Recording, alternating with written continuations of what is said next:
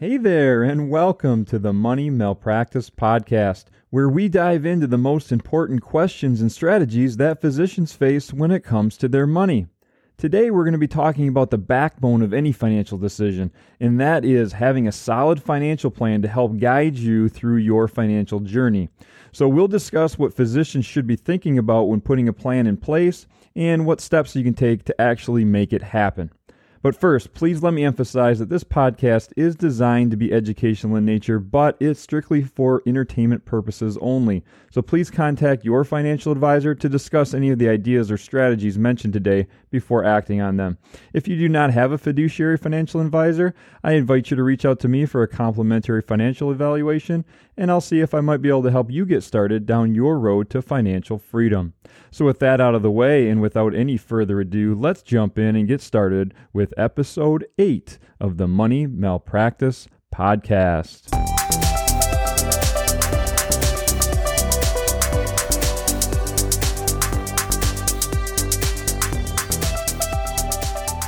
All right, I know I've said it before, but it's worth repeating. Physicians have a training and a career path unlike any other profession. There's always exceptions to the rule, I know, but what other profession requires the depth of training that physicians endure, and where else is your income virtually guaranteed to at least triple almost instantly? And that's why much of the mainstream financial advice doesn't always mesh exactly with the situation of the typical physician. And so I believe that understanding this aspect of your financial plan is probably the first step towards building your financial plan. It basically comes down to weeding out the bad advice from the good. So there's a lot of good advice out there that probably pertains to most people, but in a lot of cases, physicians don't really fall into those categories. You know, for example, there's a totally different strategy when it comes to high income earners. When you talk about what a physician may qualify for from an investment standpoint, and also what sort of tax situation may apply to an attending physician who has a high earner.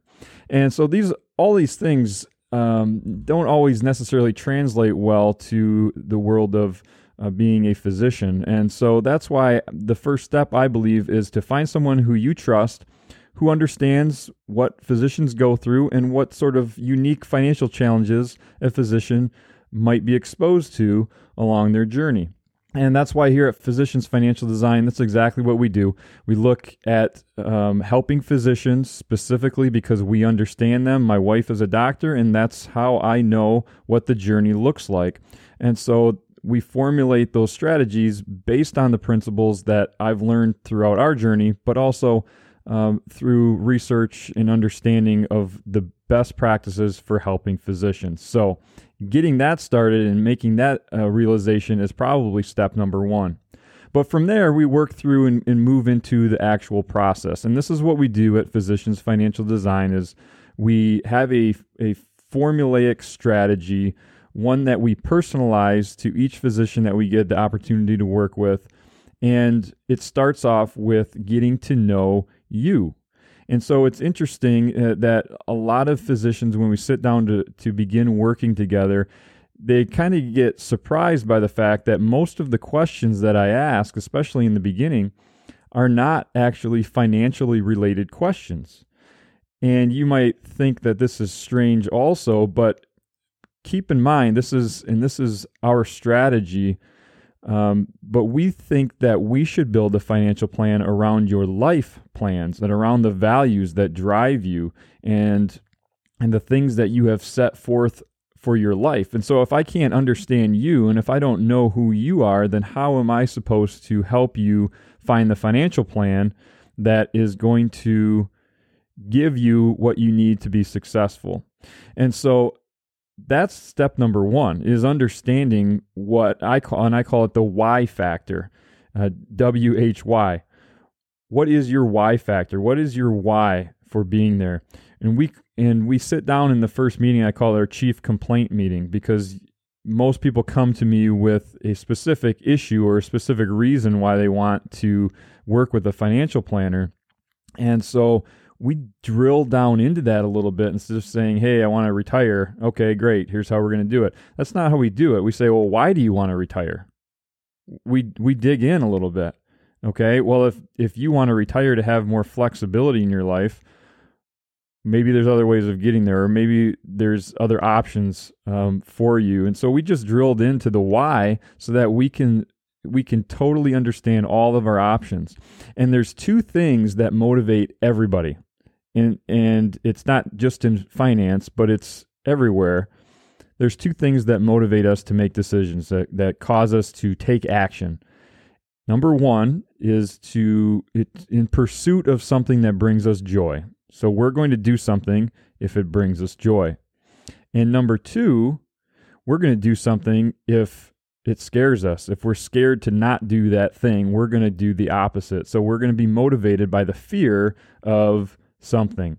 And so I call this the excite or fright factor, because we're either excited about something or we're frightened by something. But either way, these are the two main things that motivate us to actually jump into action at any step of the way, whether it's a financial decision or anything else.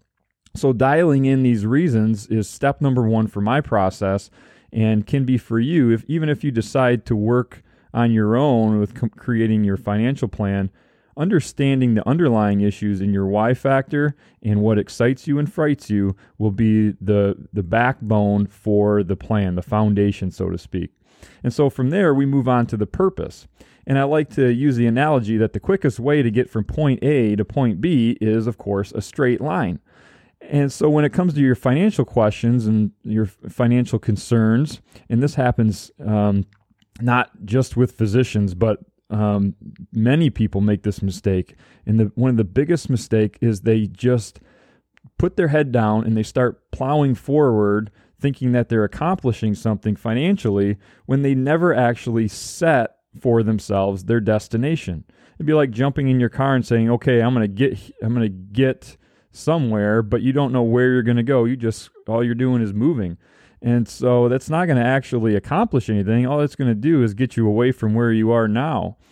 And so what I encourage people to do is find your destination first and then figure out the best way to get there, to avoid some of the zigging and zagging in between and get there in the most efficient way possible. And that's why we establish your endpoint, your point B, so to speak, and then we work backwards from there to find the most efficient path to get you there. So a very simple example would be if you came to me and told me that you want to retire. And I'll say, great. I can help you with that if you tell me when you'd like to retire and what kind of lifestyle you'd like to have when you retire. So if we don't establish the actual destination, which would be your retirement date and your retirement lifestyle, then we can't really create a financial plan for you because we don't know what we're shooting at. And so setting up the target, so to speak, is the first step in creating the way to get there. And most of the clients I work with, to be honest, aren't actually establishing a retirement date. That's too far off in the distance for them to even thinking about. What they're really thinking about is some more immediate goals, like maybe buying a house or eliminating some debt. Planning for kids' college is also one of the things that pops up on the tops of people's list. Regardless of what it is that you're trying to do, first establish the why. Why do you want to do that? And understand your why, and that will help you keep you motivated. So then once you have the path set, then it's a matter of staying on the path to move towards your purpose. And the number one thing that I recommend to keep people on the path is to start off by protecting what you do have. Namely, your income would be first and foremost, because as a young physician, your future income is your biggest asset. And we talked about this before, and we talked about disability income insurance and protecting your income through that manner. But protecting your income and then protecting your other investments as well. So it could be your house, it could be your liability, but being protected will keep you from experiencing a substantial financial hardship that can knock your financial plan completely out of the ballpark and have you scrambling to start over again. something like being sued for $1 million or having a bad accident that puts you in the hospital without being properly insured. Things of that nature are the biggest things that can knock you off from your path. So we want to protect against those as well. And then the next thing is obviously a lot of young doctors have debt. We want to come up with a plan for that. And we also want to come up with a plan for when is a good time to start investing and also how to start investing. There's certain strategies that we'll get into in our next episode, actually, for specific strategies that we can think about when it comes to investing and debt reduction and things like that. But we want to make sure that we're doing it in the right way. And then in the same sense, we also know that there's tax implications for a lot of these things that we're doing. So coming up with an efficient strategy there is also very important. So all these things added together can save you thousands of dollars and hopefully make you thousands of dollars when making sure that you're doing it in the right manner. And so we'll talk a lot about that in our next episode, actually, some of those more specific strategies. But for now, knowing that there's a lot out there to understand and being able to put those into your strategy is an important thing before we get started down our path. So you also want to make sure that you understand the advantages of special programs that are geared for physicians as well.